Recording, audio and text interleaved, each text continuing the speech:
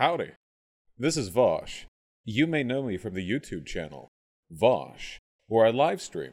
Most of it's garbage, but sometimes the good bits get uploaded here. This is Previously Live.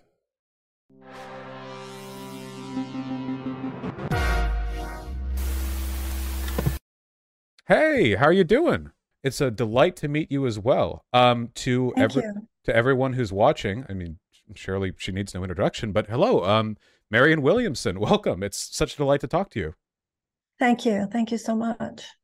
How are you doing this fine day? Hold on, just making sure that my Zoom isn't glitching on me. And I think I made it happen. Nice. Beautiful. There we go. All right, everything's set up on my end. Hey! I love that painting behind your head. Oh, thank you. It's a ballerina. Is it? Oh, Yeah. it's too abstract for me to make out. But looks pretty either way. So I wanted to get right to it. It's a delight to be able to speak to you, especially after, Thank you. I mean, I've seen you in so many contexts. You know, after the 2020 primaries, there was so many people, it seems like, fell off, like completely disinterested in continuing to engage in political commentary. You know, apart obviously from like, well, Biden became president, you know, Bernie Sanders, Warren. A lot of people, it seems, stopped trying, but I've been seeing you do like interviews and calls and talks, like you've continued to engage. Why is that? Why have you been so consistent? Well, I remember when I dropped out of the race, I wrote a letter to people who had supported my campaign. And I made a commitment. I said, I promise that I will continue to try to champion the issues that I ran on. That's why I ran, was to talk about those things. And I wasn't going to stop. You know, I didn't run for president expecting to win. So it was just a shift of platform, but I had hopefully had more of an opportunity to talk about those things. And I wasn't going to stop. I mean, I did, it took me a year. I had some personal healing to do after the experience because it was as brutal as it was exhilarating. But once that was over and I felt more back to myself, I wasn't prepared to shut up just because that campaign was over. I'm delighted. And the things that, well, I was just going to say, the things that I talked about on that campaign were things I've been writing books about for decades. I wrote a book called Healing the Soul of America. In 1998, it was published, talking about the corporatocracy, talking about racial injustice and reparations, talking about children, talking about wealth inequality. So this is not, I didn't just wake up one morning and say, oh, I think I'll talk about these things. Yeah, you said you didn't run for president expecting to win. And that and the conversation around it, it's actually one of the reasons I wanted to talk to you, because this is actually kind of a follow-up. I saw a conversation you had maybe 2 weeks ago or so, one Mm-hmm. that was, I think, largely unproductive for reasons which I don't think at all were your fault. And it was about the ability to get good work done through electoral means, even when you can't necessarily win. I was interested in maybe having a better version of that because I was really interested in what you had to say. What did you want to do through running? There is no platform like a presidential campaign. There is no other sort of vortex of conversation that is more, on a certain level, influential, but certainly ubiquitous. You know, everybody's involved, everybody hears you. So I felt in my gut, I felt in my heart, that's what I should do. You know, running for president, whether you are one of them, one of the machine, or you're not, is not easy. And you take a lot of slings and arrows, and people are horrible to you. So it's not something you do for fun. Oh, You do it only if you think there's something serious that could be accomplished. yeah, at least I would hope so. I'm sure there are plenty of people who come at it from the perspective of like a careerist, but obviously I don't think that's necessarily applicable for you. That's not, yeah, that's not my career. I'm not, I mean, that I'm not part of that political establishment, but I feel very strongly. And if anything, I feel it more strongly now than I even felt it then.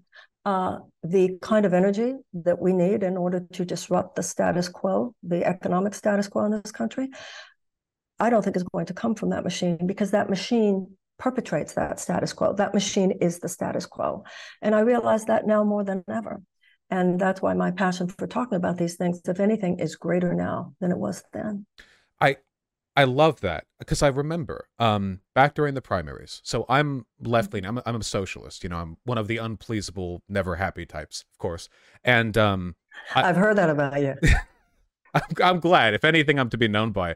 It's I remember back when the primaries kicked off. People were very cynical about the candidates lined up, and I remember there being this kind of this wave of appreciation for you, even from people who are probably quite a bit to your left, because of your apparent sincerity. I mean, I think that really distinguished you from a lot of the people there. You talk about the machine. What do you think distinguishes you from that abstractly? I don't think in terms of those categories. I think every person is different. And I think that, I don't think in terms of what distinguishes me. I only think in terms, maybe because I'm a writer. I don't think in terms of what I have to say compared to what some other author has to say. I just think in terms of what in me wants to be said. As a writer, I'm sort of guided by Hemingway's comment that once the story stops writing itself, put the pencil down. You could read, major books about major authors, and I never hear them referring to other authors. It's more about what in me wants to be said. And for me, in the political sphere, it's what do I feel needs to be said in this country? And I feel that so many of the things that need to be said, although they're said by Bernie Sanders, are not said nearly enough within the halls of Congress or in the White House. And that's all I think about. Well, not all I think about, but in terms of that question, I just think about, can I contribute to magnifying a conversation which is clearly suppressed in this country? And you see it not only in terms of presidential candidacies and how there's this suppression of the progressive voice, you see it in the congressional. One of the things I was involved in last year was trying to endorsing and trying to magnify congressional candidates, progressive voices in congressional campaigns that were crushed by the same money, by the same forces. I grew up in a time when those kinds of progressive voices were not crushed. As a matter of fact, I grew up in a time where they were major core pillars of the Democratic Party. The Democratic Party elite now talks about progressives like we're trying to hijack the party. They hijacked the party. They're the DuPonts and the Morgans. We're Eleanor and Franklin. Franklin Roosevelt wouldn't even be allowed in today, be considered too fringe, too left. Well, I'm just not the type of person who's going to be quiet about that. I'm just not. You talk about suppression and these voices getting crushed. And I completely agree, by the way. I think it's interesting how the Republicans, despite their general politics, are actually pretty receptive to in-party critique. It's a very tumultuous environment. It is so odd. So the Democrats, for the most part, stand for the more egalitarian policies, but they have a more elitist relationship to their own constituency. The Republicans have the more elitist policies, but in a weird way, a more egalitarian relationship to its own constituency. It's No, Republican politicians will bend over backwards if there's like a growing movement, a sentiment in their constituency, whereas the Democrats, I mean, everyone, every Democrat in Congress is 87, and they all like internally lock in their policies and just try to convince the constituency, it seems like, well, this is the only way forward. It's a less democratic environment. And which is weird because you'd think, I mean, it should be the other way, but I don't know. You've been closer to that. How does it work? First of all, if you talk about it in terms of the Republican, there's also a shadow side there too, because that has been so true that they had been open even to like Nazis talking or extreme right, things that no party theoretically should be open to. So there's the shadow side of that, just the sheer desire for power and unwillingness to say no to things that should not be in their platform and should not be in their base.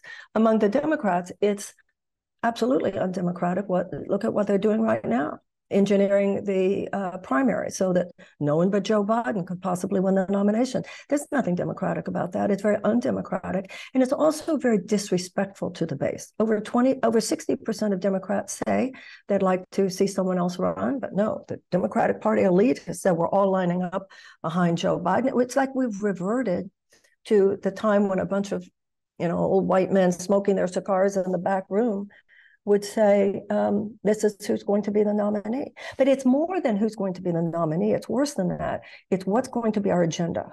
So they have a predetermined agenda, and anybody who has any other ideas to offer is, to the best ability, not allowed in. That's undemocratic. That's unacceptable. Absolutely unacceptable. Yeah, I remember during the primaries, the big kicker for Joe was the electability argument. He wasn't really argued for on the basis of his confidence or charisma or any specific policy or expertise. It was just the idea that he was middle of the road enough that he could rope in everyone, which is not great politics. I mean, we see a huge swell of support in the GOP for candidates who are incredibly divisive, even to their own people, for a time, until, you know, the winds of change shift and the media becomes more, you know, amicable to them, at least on the right.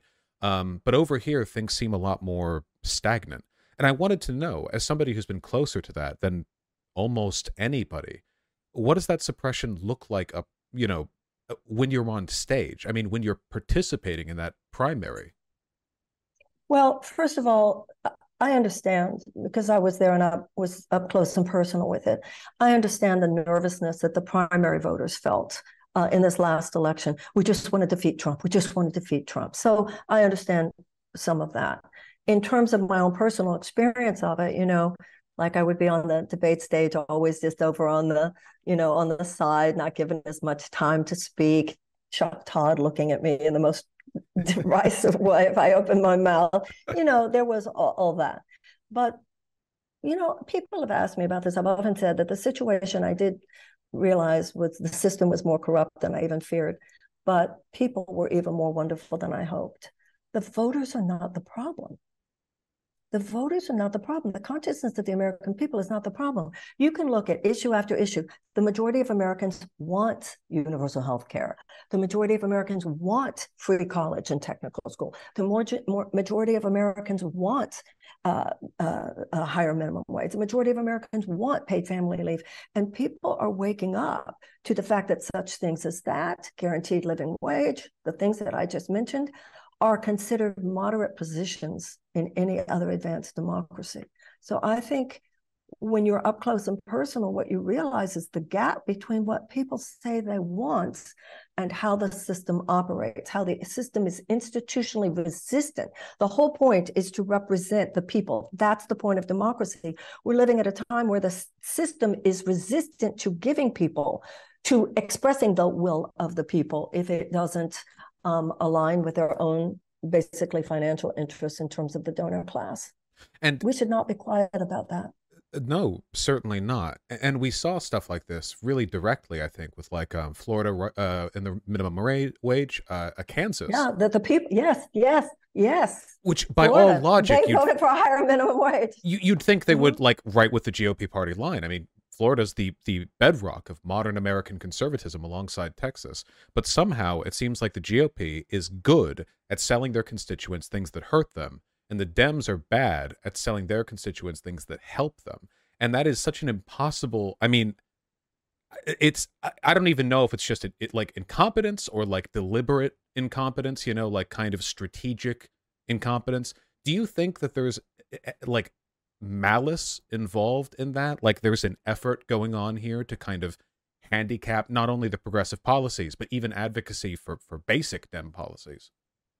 Well, first of all, what you were just saying is interesting and true, because I've read recently there are many issues where people say, oh, I like that issue. Oh, no, I hate the Democrats.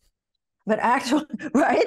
They don't. Me too. As long as you sell them exactly. As long as you sell them the issue without associating it with the Democratic Party, people are more open to it. So obviously, the Democratic Party has failed. But I'm sure this is there are many aspects of answer to the question, but I think a large part of it is how disingenuous Democrats sound sometimes, because they're afraid to say what they really think.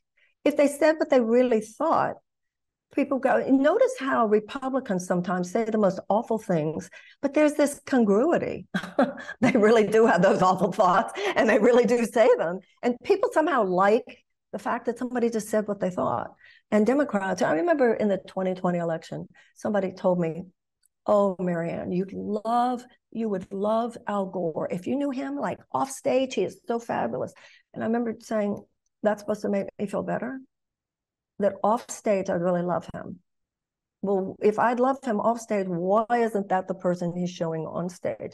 Now, I also have more compassion also for the, some of the pressures involved there. But Democrats, they become like pretzels and all gnarly. God forbid we say what we really mean. And that's what has moved the Overton window so far to the right, because the Republicans just go further to the right, and the Democratic elite, the Democratic establishment, is afraid to stand for what the Democratic Party core values theoretically were. Certainly the Roosevelt values of an unabashed support for the working people of the United States. Yeah. How can you say you support the working people of the United States and then actually squash the desire of railroad workers just to get sick pay? How can you say you're a labor president and do that? Mm-hmm. How can you say you're for helping the people and then let the child tax credit expire and don't even permanentize it? How can you say you're for the people, and then when the parliamentarian says we can't go for the $15 an hour minimum wage, hide behind her? People hear that and they know how disingenuous you are and how hypocritical you are, and people don't like it. It crushed the rail unions. Then, like right after the State of the Union, talk about unions being on the rise and him being a pro-union president. That's right. It feels like in a lot of ways, Dems are caught up in like this this kind of like lock and chain of bureaucracy where there's like a million little rules they've taught themselves to follow about proper political procedure. Meanwhile, a lot of the GOP are basically winging it, or at the very least, they're holding themselves to a much less restrictive standard of behavior, and they come across a lot more authentic in that way. Yeah, I mean, sometimes somebody is authentically a jerk, so that's not something that we should respect. Yeah, we should not respect that. But I do think, and unfortunately, we've gotten to the point where many Democrats actually, I was talking about Democrats who don't say what they really think. Unfortunately, a lot of these Democrats actually are corporatists now. They really are. Even Bill Clinton said, I'm actually an Eisenhower Republican. He said that. When I heard the president last night, this is who, when I was young, that's how Republicans talked.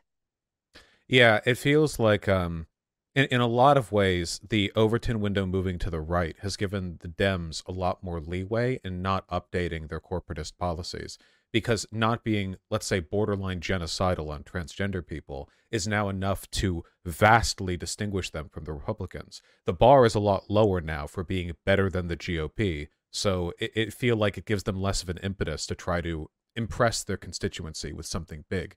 Not that they seem to be that good at that anyway, under really any circumstances.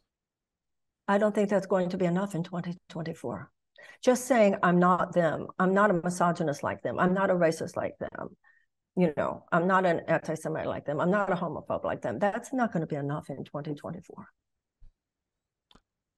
Okay, I think I agree with that. What should the selling point be, do you think, then? What's the thrust of like a good candidacy then? In AA, they talk about attraction, not promotion.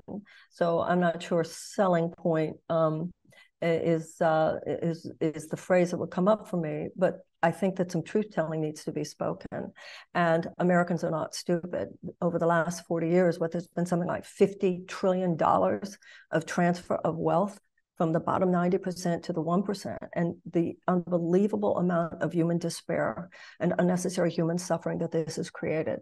And it has taken the ship, this unfettered, unregulated form of capitalism has devastated the fabric of our society. And at this point, the ship is listing so far to the right that just to bring it into any level of normal, fair playing field for the American people, we need universal health care. We need universal education. We need a guaranteed living wage. We need free child care. We need paid family leave. We need those things which they think are like too leftist to talk about. I think we need to admit the fact that, as FDR said, we must become fairly radical for a generation. And as I said, those issues that I just described are considered moderate in any other advanced democracy. So whether it's the selling point or not, to me, it's the truth. So if I were to run, those are the things I would be talking about. No, I'm sorry. Oh, no, please go ahead. Well, it's funny that in his speech last night, he said, I came here to fundamentally change things. Well, that was kind of weird because he ran saying he wasn't going to. But the point is, he hasn't. And he's done, I want to give the president credit where credit is due and so forth. But one of the things that FDR talked about was, and I love the book No Ordinary Time by Doris Kearns Goodwin about Franklin and Eleanor during World War II and before. And she came to him and she said, the alleviation of stress is not enough. We need fundamental economic reform. And that's what I think the Democratic Party should stand for at this point. Yeah, it seems like the response from the Dems is that a time of increasing right radicalism should be met with more left moderation, that there's this push and pull crazy. where they have to be the stabilizing force. But it seems like the opposite is the case, right? I mean, like 2016 was when Trump came to power, but it was also when Bernie, not nearly, but, put up a good shot against Hillary. And in 2020, again, they run with Biden, and Hillary are both moderate candidates. Biden beats Trump, but, like, come on, it should have been a blowout, and it wasn't. They're allergic to real change, and I wonder how much of that is like malice, like, we can't let him go that far, and how much of that is like self-delusion, like. No, it's neither. It's not malice, it's not self-delusion, it's corruption. It's corruption.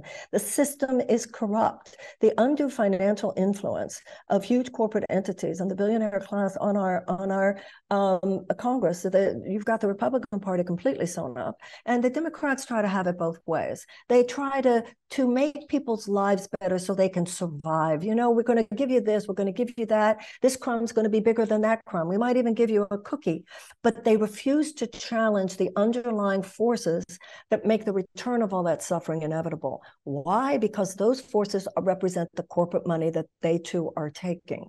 That's why. It's just corruption. Let's not make it any more complicated than it is. No, it reminds me almost kind of like the movie stereotype of like a crime syndicate, almost, not in terms of the criminality itself, but rather this worried, this is how it works. You have problems and inequalities, corruption, embezzlement. You have just a mess of a system, but people defend it not because they like it, but because they think this rickety, totally unnecessary superstructure is actually the only way you can get by. And it takes like to beat the guys who are even worse. Yeah, exactly. Yeah. Well, hey, this is bad, but at least we keep this out, And it takes a radical to knock that aside and go, no, we can build something up from the ground a little bit better than this, at least.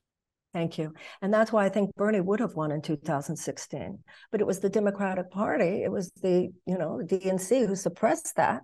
And once again, I think he would have won. So the only way to beat a big lie, which is really what the Republicans today represent, the only way to defeat a big lie is with big truth. But it can't be just kind of sort of truth.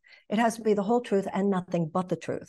And the Democratic establishment doesn't want us talking the truth, the whole truth, and nothing but the truth, because that busts them too. Lula da Silva, recently with his presidential win in Brazil, Bolsonaro is a fascist, or at least certainly fascist leaning, and it seems, despite his incredible popularity in the government and in very powerful like corporate sectors, it took like left populism to oust that, and in a way that I don't think any kind of liberal moderation could have succeeded. I totally agree with that. And also, I'm old enough to remember when people said Ronald Reagan would never be president because he was too conservative. People who think they know what would win. No, what's going to win now is some radical truth-telling. But neither party, look, I'm not trying to excuse the Republicans at all. I think the Republicans represent a nosedive for our democracy, but I think the Democrats represent a managed decline. And we've got to interrupt that status quo. We just have to, or it could become too late. We're really 6 inches from the edge now. I fully agree. And this is why you defend electoral action on the soapbox provided to you by running in the Democrat. I mean, that's what Bernie did in 2016, right? If he'd run as an independent, he would have, spoken in concert halls and auditoriums with 90 seats in them. By running on the DNC platform, you get so much more of a even if you don't win, you get the potential.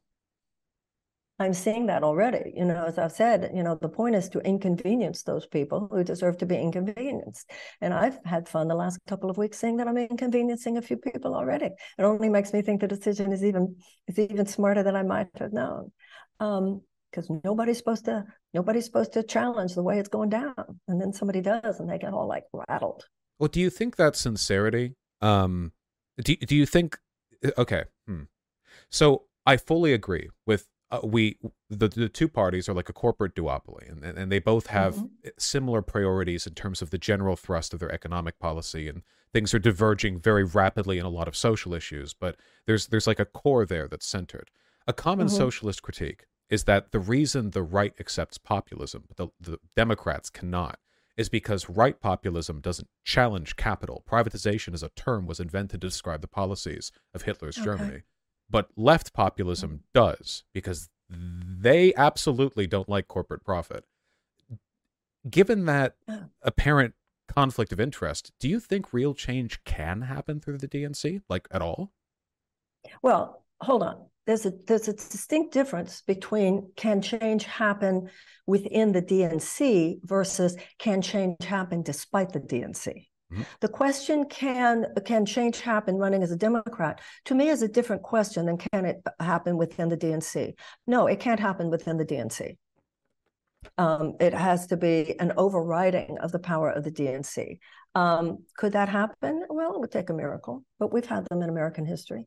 There was a time when no one would have thought that abolition was possible. No one would have thought women's suffrage was possible. No one would have thought that dismantling segregation was possible. Or Bernie Sanders, right? Like, I remember what a huge influence he had. Exactly. And he did come within striking distance of the presidency. And that would not have happened, I don't think, had he not chosen at that beginning to go through the Democratic Party. I know for myself, it would be so much easier to invisibilize my candidacy if I do run as a third party, which is not to say, by the way, that running third party is an invalid or illegitimate or mistaken thing to do. People should do what they feel moved to do, but I think sitting out the electoral process entirely is just an acquiescence to the system as it is. That's not going to make anybody change. Yeah, I noticed this tendency, especially from a lot of other people on the left, the idea that there's some kind of moral corruption that takes place when you engage with inequitable or corrupt systems. Unfortunately, it seems like all systems, to some extent, are captured in that sense, which means it seems like total, like the ultimate left advocacy might be like sitting in your basement and just like meditating for 18 hours a day and just hoping that everything changes around you. The left has its own brand of holier than thou. Oh God, yeah. Oh God, yes. All the time, everywhere. You have to agree with me about every little thing, or you're a bad person. This is not the way to build power. This is not the way to build a movement. I think I saw. I thought it was. Oh no, please go ahead. No, I just thought it was really interesting what you were saying before about left-wing populism versus right-wing populism, and I had never heard that thought. But you're absolutely right. Right-wing populism actually supports right-wing social and ideological authoritarianism. Left-wing populism challenges economic authoritarianism. Which seems like it makes it a really tough sell, right? Because you have to break out of the mold that's why I said you work in. Get out. We've got to just don't even put sell in your mind. You're dead when you start thinking about what would sell. Martin Luther King said, your life begins to end on the day you stop talking about things that matter. If you're only trying to be popular or to get votes, this is how I look at it. Social change, not everybody, but a lot of people seem to think social change only happens on the horizontal axis. So that means you're always trying to figure out what to say, to sell what you're trying to get across. And so you're constantly dumbing down your message because you think it's necessary to do that in order to get more people to vote for you. Real social change doesn't happen on the horizontal axis. Real social change happens on the vertical axis. That you don't think in terms of how can I say it so more people agree with me. You just have the conviction to say what you believe. And that conviction is a force multiplier. And if other people are sort of almosting it, then that's how you form a movement. You know, a lot of people on the left are tied to this idea of a very old-fashioned notion of movement building. It's based on this old-fashioned organizing, all of which is true. I'm not minimizing that. But Donald Trump didn't build a movement that way. He built a movement by hitting a nerve. And if we hit the nerve, which is the truth in our hearts, and that we have an instinctive understanding that this is not what America is supposed to be, that's a way of movement building as well, speaking the real truth that needs to be said. And to me, that was the power of Bernie Sanders. So no, I agree with that completely. I'm a big fan of the Black Panther Party. You know, the movement's so dangerous, the feds had to kill it. And you know, I think a lot of people learned the wrong lessons from what they did. Fred Hampton, right, killed very early in his life, and you take a look at what he did that was so threatening, something that necessitated that political action. And a lot of it, if applied today, wouldn't really mean much of anything. You know, the Black Panther Party's tendencies of having folks with guns stand outside courthouses or people in cars follow police, this wouldn't, at least not right now in this environment, that would maybe not get as much good done as bad. But sincerity, radical coalition building, reaching out across economic and racial lines with a shared cause, that was the dangerous bit. And any kind of, like you said, the left has its own holier than thou. It seems like that, like, more insular purity testing is really destructive. You have to be able to reach out to, like, people in the Midwest. You have to be able to reach out to, you know, I don't know, coal miners in Appalachia. You have to be able to reach out to everyone, at least with something that might resonate with them. And if that Kansas provision on abortion could fail and minimum wage could be raised in Florida, they will listen, right? I mean, if you can find the right way to get it across to them. People don't like to be condescended to. People don't like to feel patronized. And I think a lot of people in this country feel very patronized and condescended to, not only by the corporatist Democrats, but also by the left. You know, I always say in my work, when people ask, what's the message you're trying to get out? I always say, I'm not trying to get a message out. I'm trying to get a message in. I think we need to think less in terms of getting a message out and more getting a message in. How deeply educated am I about this issue? How deeply can I articulate? How well can I articulate this issue? How sincere am I? How aligned it is with my personhood, the qualities of my character? That right there, that is a magnetic force. You don't have, you know, the masculine aspect is dynamic. The feminine is magnetic. It's not just about going out. It's about living it so fully that people are drawn to it. It seems like the distinction between activist and politician in a lot of ways, where it's thought that they have two, like, complementary but very distinct roles. And you're arguing essentially that, like, the activist role, you know, has been captured and integrated by the GOP, at least to some extent, with their at least seeming sincerity, you know. But the Dems are locked into the politician mindset. Everything has to be means tested. Everything has to be, like, rote and down by a million little procedures. And you want, like, the messiness, right? You want more personality, more fervor. You know, I've read a lot about Franklin Roosevelt and about Lincoln. And they both had an exquisite sensitivity to where people were, where their constituency was. When you look at, even though Lincoln said, I was always against slavery, in fact, he made an incredible line early in his career. He said, if I ever have a chance to hit it, I'm going to hit it hard. But he was not a provocateur. There were provocateurs about abolition. There was the John Brown types. There were the people who were just on and on and on about slavery very early, when Lincoln was still being pretty quiet about it. And even then, he was pretty pro-compromise for a long time, and he had his own issues. But when he got there, he got there. So, yeah, and he would not have been able to get there, I don't think. And he couldn't have taken people with him if he had been the provocateur. So you're right, everybody has their own lane. So sometimes an activist just being so out there with it, that's a lane that is very valid and legitimate. But I think the politician does have a different role, in the sense, not of the game playing and the power game playing that you were describing, that you see in the political parties, the major political parties, but in the sense of knowing, hey, I'm trying to convince somebody here if it's okay with you. You know, I remember reading, I think it was a Neil Postman book, I'm not sure, but where it said, with your vision, you must never compromise. But politics is compromise. So I think we have to respect that some people are saying, it's not that I don't agree with you, but the role I'm playing is taking people along. Those are both very valid positions and very valid roles. Yeah, it seems like if nothing else, the two have to get along, which is definitely what we're lacking right now on the left. On the left, and you're right, because on the right, they get, hey, we're all on the same team. On the left, it's just, them well, to it's actively not, ignore and ostracize, like the more activists, even the ones who are like politicians or in that sphere, like Nina Turner, for example, right? They'll like actively cut them out of the discussion in ways that I just don't see. I mean, remember the oh man, like in 2013, they were like pretending to be libertarians for the Republicans. What were they? The something caucus, Tea Party. Tea Party. That's right. Yeah, they got roped in. They were just a bunch of rabble rousers to begin with. They got completely co-opted, and then it just became standard ideology. I really wish we could see some of that.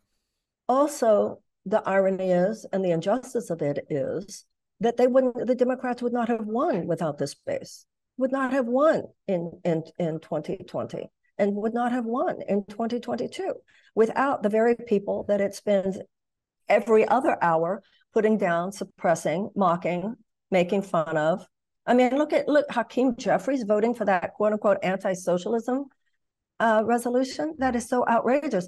A lot of the people who are the most offended by that, he will be coming to saying, you got to vote for us because we're so much better than the other guys. It's pathetic. And not leaving aside the whole like joining fascists and denouncing socialism thing, but the idea that there are any like unconvinced moderates that could be brought over to the Democrats by denouncing socialism is ridiculous. The only people in America who care about denouncing socialism is the right, and they are firmly captured. At least, at the very least, they won't be swayed by something like that. You know, it's a ridiculous virtue signal for the benefit of literally nobody except the GOP. And yet, Hakeem Jeffries, my man, you know, my bipartisanship guy. Yeah, oh man, it gets me angry just to think about it. It's crazy how bad just the strategy is, too, let alone the sincerity and the values, just even pure it's strategy. Wrong, it's immoral, and it's stupid. Yeah. And it's stupid on top of everything else. On every level. Yeah. So okay, so I wanted to ask then. I'm really glad we agree on this, because it seems like the attitude a lot of left-leaning people have is one of like preemptive denunciation of any kind of electoral action. You know, you can never fail if you don't try. And obviously we do have to try. In an environment like that, you know, like say you became, I don't know, say you swapped souls with Pete Buttigieg, I'm sorry, and you were Department of Transportation. I'm sorry, go back a little bit. Wait, let's say I what? Oh, swapped souls with Pete Buttigieg or something, you know, and then I apologize for just Pete Buttigieg. Say you're head of Department of Transportation, right? You know, you're in the cabinet. How much do you think can be done from within there in an environment like that? You know? Well, look, Bernie Sanders and Ro Khanna came up with a plan for dealing with Southwest Airlines. It was called them having to pay a fine for what they were doing. Pete Buttigieg wouldn't do it. And I'm sure Pete Buttigieg, I mean, the whole thing of the railroad workers was, God forbid that we make the trains go a little slower rather than showing up for the people. Don't kid yourself, though. These positions do have power. There are levers of power there. But, you know, when Steve Bannon said, we are going in there to dismantle the administrative state, he meant it. If you read a book called The Fifth Risk by Michael Lewis, it's unbelievable. That book is great. I don't know if you've ever read it or had him on, but they went in there to completely disempower the function of government, of course, so that all power could be put in the hands of corporatists, of corporations. That's what makes them, that's what fascism is, right?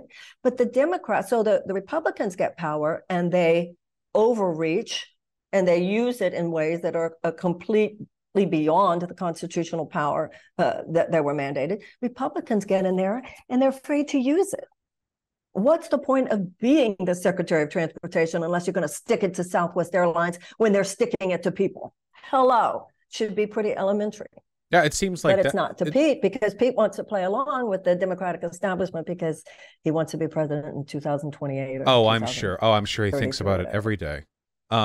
Yeah, it really does seem like they're terrified of the power. Like, for instance, the idea that the parliamentarian would ever stop any Republican initiative is laughable. They fire her. They would fire the parliamentarian before they let that happen, which is what they did a few years ago. With no hesitation. The parliamentarian has no power. No controversy. And then they expect people to trust them. And people like that too. If I was a Republican, thank God that I'm not, but if I was, I would be heartened by the apparent like will and power demonstrated by people who appear to share the values that I have. All I see, even from moderate liberals, I mean, even from middle of the road people, is a kind of resigned, well, what can you expect them to do? Well, what do you think they Have do? a I don't spine. know. He's the president of the United States. I'm sure there's something he can That's figure out. exactly right. Have a spine, have a core. What did FDR say? I welcome their hatred. That's what FDR In said. a lot Let of them hate you. there's this Don't go into office unless you're willing to take that on. Yeah, and there's this effort. I mean, like Michelle Obama said it, right? Like they go low, we go high, we take the high road, of almost taking pride in abstemiousness. Like we will make not doing something our party identity because it represents some kind of virtue or moral purity on our part, which seems to me almost like, I mean, borderline suicidal in a political environment like this. And some liberals go along with it too, right? The idea that Biden is better for not exercising his power. Like that's some kind of testament to him as a leader, I don't know what to make of First of that. all, I don't think that's how Michelle Obama meant it, though. I think she was coming from a really kind of beautiful place at the moment, because I think it had an almost spiritual quality about the mean-spiritedness versus not. But in terms of your description of how the Democrats have gone, I think the main point is it won't continue working. The fact that the Democratic Party has so conspired, has so acquiesced with the Republicans in that undertow, the right-wing undertow, it's not going to work. And one of the reasons it won't continue working is for what you just said. It's like a soft underbelly. Do you guys have a spine? We gave you the House, we gave you the Senate, we gave you the White House. What more do you want? And you're still coming up with excuses for why you're not doing what theoretically you say you stand for? Do you think it'll change? Somebody changes it. How much time do we have, though, realistically? I mean, I don't want to be defeatist I or think anything, that's the but point. That's the point. We don't have time. When I hear all these lefties say, well, let's just sit this out and we'll come back strong after all this movement building for 2028, my fear is the authoritarian takeover. I think people are closer to the gates of the Bastille than we have any idea. So we have two forms of authoritarian threat. One is the authoritarian threat.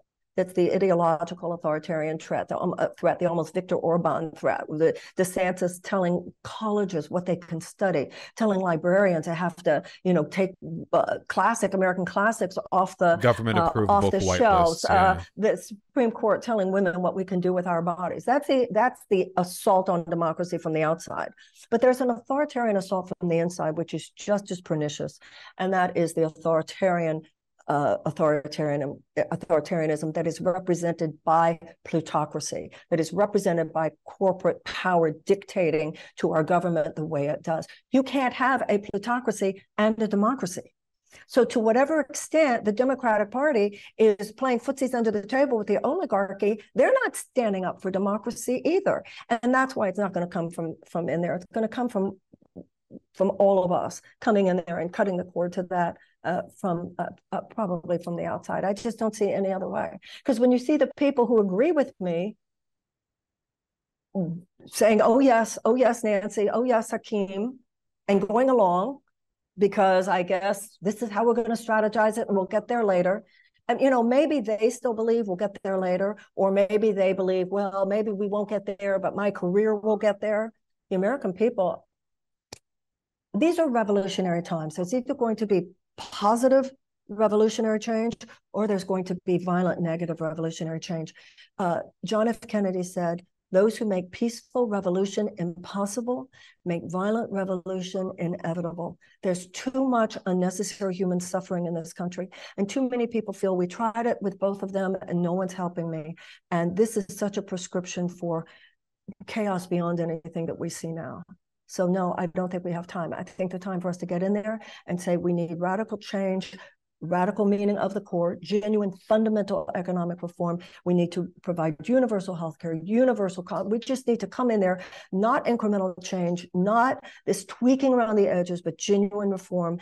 And I think we need to do it now, or at least offer it to the people. I completely agree.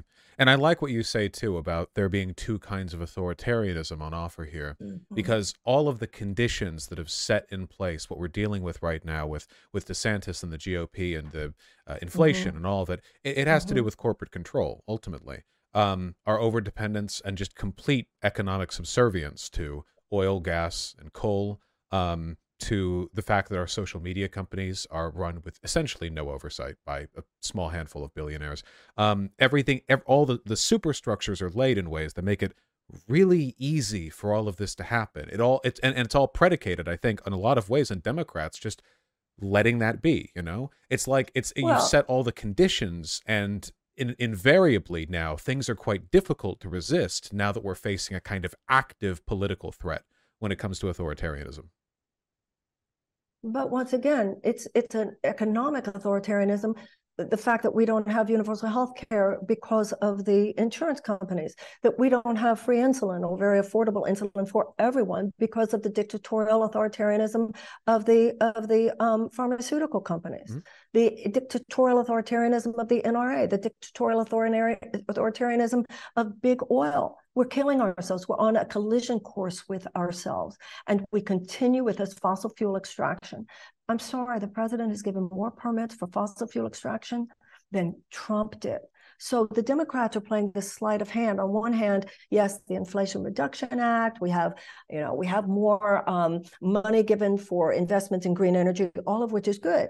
On the other hand, giving a permit for an $8 billion infrastructure plan in Alaska. So that's authoritarianism. The fact that the will of the people is stymied. This is not of the people, by the people, for the people. This is of the corporations, by the corporations, and for the corporations, and that's its own kind of authoritarianism. And it's the innate flaw of moderation, right? I mean, take for example like immigration.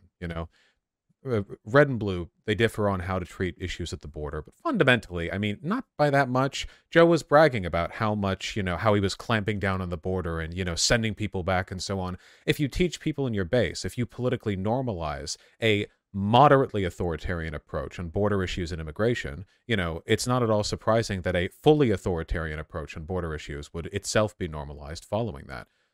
You can never just hold your place when the threat is sliding downhill. If you're tumbling down a hill, you don't just stop moving like abruptly and stay there. You want to climb back up. And in the absence of climbing, you're only waiting for another accident to kick you further down, it seems.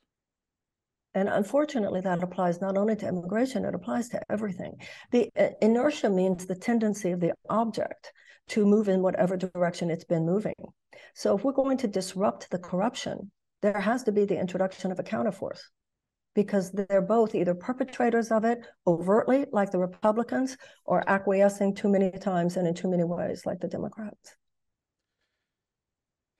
Do you think there's any hope in 2024 for a candidate we can believe in? Yeah, I do. It's I don't feel like we've been given much in the way of options outside of Biden at the moment. I mean, Bernie Sanders has, I assume, very tiredly said to somebody with a microphone that he might be willing to run, but I don't. He's he should Well, I think he he's should rest. No, I don't think he's planning to rest. He's going to be the chairman of the HELP committee. And, if you see, he's out there. He's going to take on corporate greed, take on the pharmaceutical companies. He was tweeting today about the fact that, five companies, there are people in this, we have 68,000 people in this country who die every year because of lack of health care. We have 85 million people who are underinsured or uninsured. We have 500,000 people a year who go into medical debt. Bernie's out there talking about those things. Bernie was talking in his tweet today about the fact that last year alone, the top five insurance companies, I think he said they made 60 billion. I'm Probably a not large sure. number. You could look I'll a trust lot. a large Yeah, number. it's no, he's out there. I think I don't I don't countenance any criticizing of him. I Oh mean, he no, I would gets never. My he's worked enough for 3 lifetimes. no, but If he's still out there, and he's really into it with the help committee, et cetera. I mean, the Democrats are in charge of the Senate, so yeah, we have even that if at he's the least. lone voice. It's it's just Yeah, I mean, we were talking earlier about a more democratic culture for internal dissent in the GOP. And I mean, right now, I think just yesterday, Trump called Ron DeSantis a groomer over some leaked photos of him providing alcohol to students back when he was a teacher or something. So their primaries are going to be an active process. I can say that much. It's going to be great news. Over on the Dems, Did you though. Oh, no, go ahead, please. did you see Trump's tweets about Biden during the State of the Union last night? No, I didn't. Oh, he was saying things like Jill's dress is so pretty.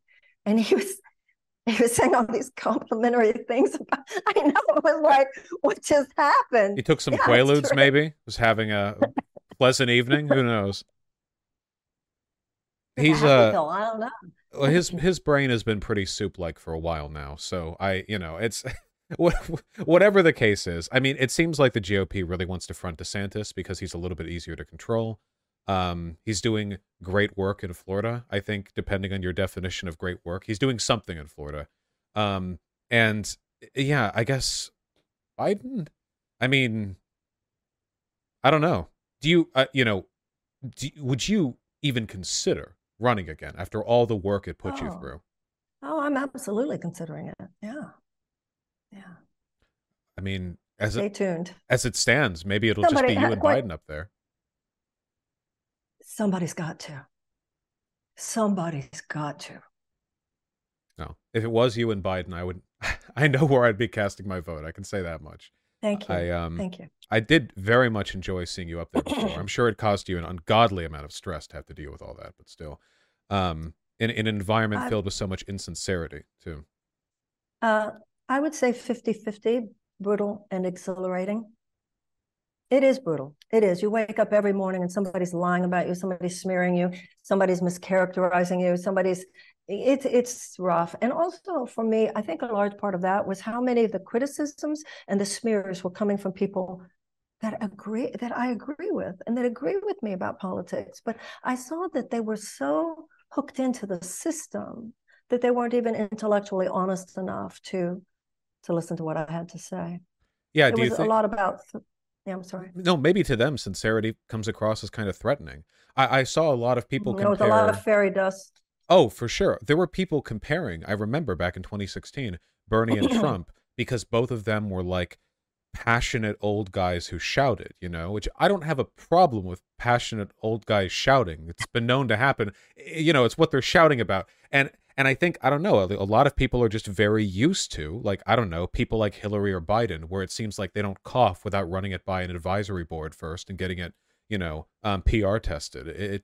It's just what they're accustomed to. Yeah. Well, I think also there's so much monitoring of other people's mannerisms, and I don't know if the right does that as much with each other as the left does. I mean, you not only have to say what I want you to say, you have to say it the way I want you to say it, with the words I want you to use, and with the outlook I want you to have. And we have our own little authoritarians in our heads, all of Yeah. us need to get rid of the inner authoritarian. No, I agree. We are in that respect captured. It makes me wonder how Mhm. effective, like a lot of people who are today left activists would have been during like the civil rights movement. Like what would their thoughts have been on then? Would they have understood the meaning of the times and contributed in a positive way, or would they have been critical and absent? I'm not sure. Well, Martin Luther King insisted on the principles of nonviolence. He said, for instance, you have very little morally persuasive power with people who can feel your underlying contempt. So he made it clear that the core principle of nonviolence was the refusal to personally demonize. So there's a lot of lack of emotional discipline among all Americans right now. But I do think that on the left, we need more emotional discipline as well as intellectual discipline. Don't so easily slap at other people. Social media has done this to us. And that's not the space in which the kind of revolution we want to see happen, a cultural revolution, a loving revolution, a conscious revolution of justice. That's not going to happen from that space of mean spiritedness. It's just not going to happen. It's too low level. The energy doesn't make for greater possibility. It just doesn't. No, I completely understand. I do a lot of debates on this channel, and I've said a lot of argumentative things to other people. But when I started the channel, it was predicated on the idea that, you know, no matter how heinous a person's belief structures are now, they can be reached to. Everyone can, or at least almost everyone. And if they were to change, they would no longer be deserving of any kind of contempt. And for that reason, you should always treat a person as like a hopeful, right? Like a prospective ally. Even if at the moment, you know, circumstances has driven a wedge between the two of you, there's like an underlying thing there that should be maintained, at least conceptually. That is so. A friend of mine said to me, I was at dinner with some people. I was in Florida, and somebody was saying some stuff, and it made me get pretty reactive. And my friend said to me, the way I look at, and I said to him later, I said, you were so calm. I was really impressed by how calm and together you were when they were saying all that MAGA stuff, you know. And he said what you just said. He said, the way I look at it is if somebody doesn't see a certain something, maybe they will at some point. But if I get reactive now, or the Martin Luther King, show my underlying contempt, it's all about moral persuasion. Otherwise, all you're doing is talking to the choir. All you're doing is getting applause from people who already agree with you in this ever shrinking silo.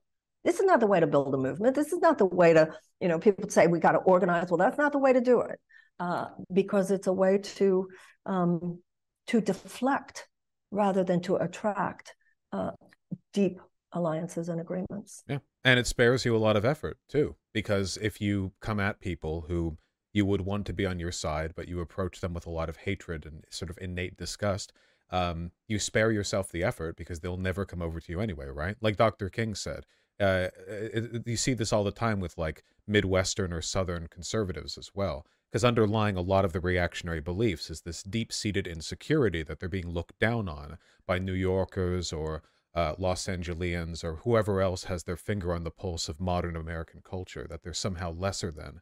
And obviously that's not true. We are where we are. But I think that even the fact that fear or that belief could motivate in them some kind of insecurity, that means something. My fear, not my fear, my belief is different than yours. You said, obviously that's not true. I think the problem is that obviously it is true. There is a lot of arrogance and condescension. You know, I come from Texas. I don't come from, you know, the coasts. I've spent most of my adult life, Los Angeles, New York, well, Michigan, but there is a lot of arrogance. Well, I grew up in Los Angeles, so I can say I did spend a good amount of my youth getting talked down to by other Los Angeles, so I can attest to that at least. Yeah. Sort of ubiquitous contempt generated. So just imagine if you come from the Midwest. Yeah, just yee-hawing at a Los Angeles and getting a rock thrown at your car. Yeah. I think it has been an absolute delight to have you on. Thank you very much. Thank you. Thank you for having me on, and nice meeting you. Yeah, it's nice to meet you too. Whatever your decisions in the future, 2024 and beyond, I wish you all the luck in the world. And thank you. Thank you for taking the time. Thank you. All my best to you. Bye-bye. Be well. I'd say that went pretty well. How'd you score that one again? Yeah, we'll talk. Actually, no. That was a referral from Kyle Kulinski. It's actually kind of a wild coincidence. See, I said I was going to email Marianne, and then Tempest drafted me an email, and then right as Tempest emailed me the email, Kyle Kulinski DM'd me and offered to hook me up there. And I haven't told Tempest yet that it wasn't his email, so he still thinks that. So don't tell him, because I appreciate the email he sent me. But yes, thank you, Kyle. Yeah, no, that was a good conversation. I actually, man, I feel like she has a better grasp on political theory than almost anyone I've talked to. Tempest, if it wasn't you pushing me to get your email sent to her, I probably wouldn't have like accepted Kyle's thing either. Okay, you absolutely helped, 100%. You two were vibing so good together. It was very nice to watch. That feels like an appropriate term. Also, hey Lumi, she got slandered as an orb lady, but it's okay. She's lifting the orb people with her. Yeah, I feel like her understanding of political theory is pretty great, actually, because a lot of her criticisms are like fundamentally the same as mine, right? Hers are phrased more from like the social democrat, like a Roosevelt perspective, more so than the socialist like critical theory perspective, but it's like the same, like fundamentally it's like the same set of criticisms. What is this about orbs? She's like hippie meditation woo stuff, so people say orb lady. I don't know much about it. What is orb other than something to ponder? Wait, do you guys not know the orb mother stuff? It was basically just a set of memes that here inside Marianne Williamson's very weird orb gang. She's a spiritualist. And a lot of people during the 2020 race who liked her, and also some who didn't like her. Like the Chad post-ironic orb gangster. Like, it's stuff like this. Yeah. See? Orb gang. Yeah. It's good. Anyway, I did not actually see what chat was on about during it because I had chat closed. I didn't want to be distracted by chat. And I was very happy to see that when I closed the Zoom call and saw the rest of you, that you weren't making fun of me for swapping my eye contact around. Because I never know where to look. I'm used to looking here, and my stream setup is kind of built for me to look this way. But normally on Zoom calls, you look at the camera, which I don't like doing. You know, yeah. Oh, we did? Or your accent? Wait, what accent? Wait, what accent did I do? I thought I was talking really normal. Okay. We were kind of making fun of you. Well, whatever, as long as you enjoyed the conversation. Submissive accent? What? Okay, all right. You people are making shit up. It was an amazing conversation. One of the best things I think you guys can see from Marianne is this. I'm not going to go over it now because I've already gone over it on stream before, but it was when she went on Dave Rubin. See, she was discounted as kind of like a hippie woo-woo type, and she was brought on Dave Rubin's Rubin Report as a sort of like esoteric edge left like character to get into. But she actually tore Dave Rubin apart. She actually kind of like tore him a new one. And the reason for that was because she's actually a human being. So when Dave Rubin started saying really stupid shit, rather than do the normal like, I'm here to farm clicks, like I'm going to politely respond stuff.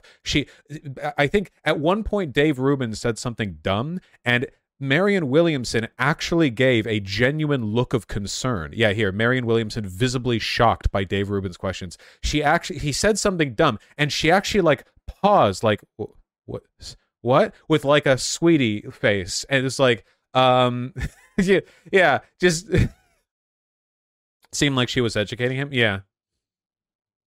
Here, hold on. It's a short video, so I bet it has the clip quickly. Thanks, okay, Dave. This next story, presidential nomination, any of the all about fully full of David, I love you. Gotta get the clip. If you got to call a minute before, and I will tell you what I think he does deserve credit for. Yeah. In terms of Iran, no, it was the president who recklessly removed us from the Iran nuclear deal. That is what led up to that. The president taking us out of the Iran nuclear deal, out of a situation that was an international leveraging, where by all indicators, Iran was, that we know of, Iran was complying. So now they've said the other day that they're going to go on and enrich uranium beyond what the agreement called for because we had pulled out. No, I cannot give the president any credit for what's happening with Iran. The fact that he was about to do something so unbelievably reckless. Because let me tell you something. Given the size of the Iranian army alone, you think Iraq was a catastrophe?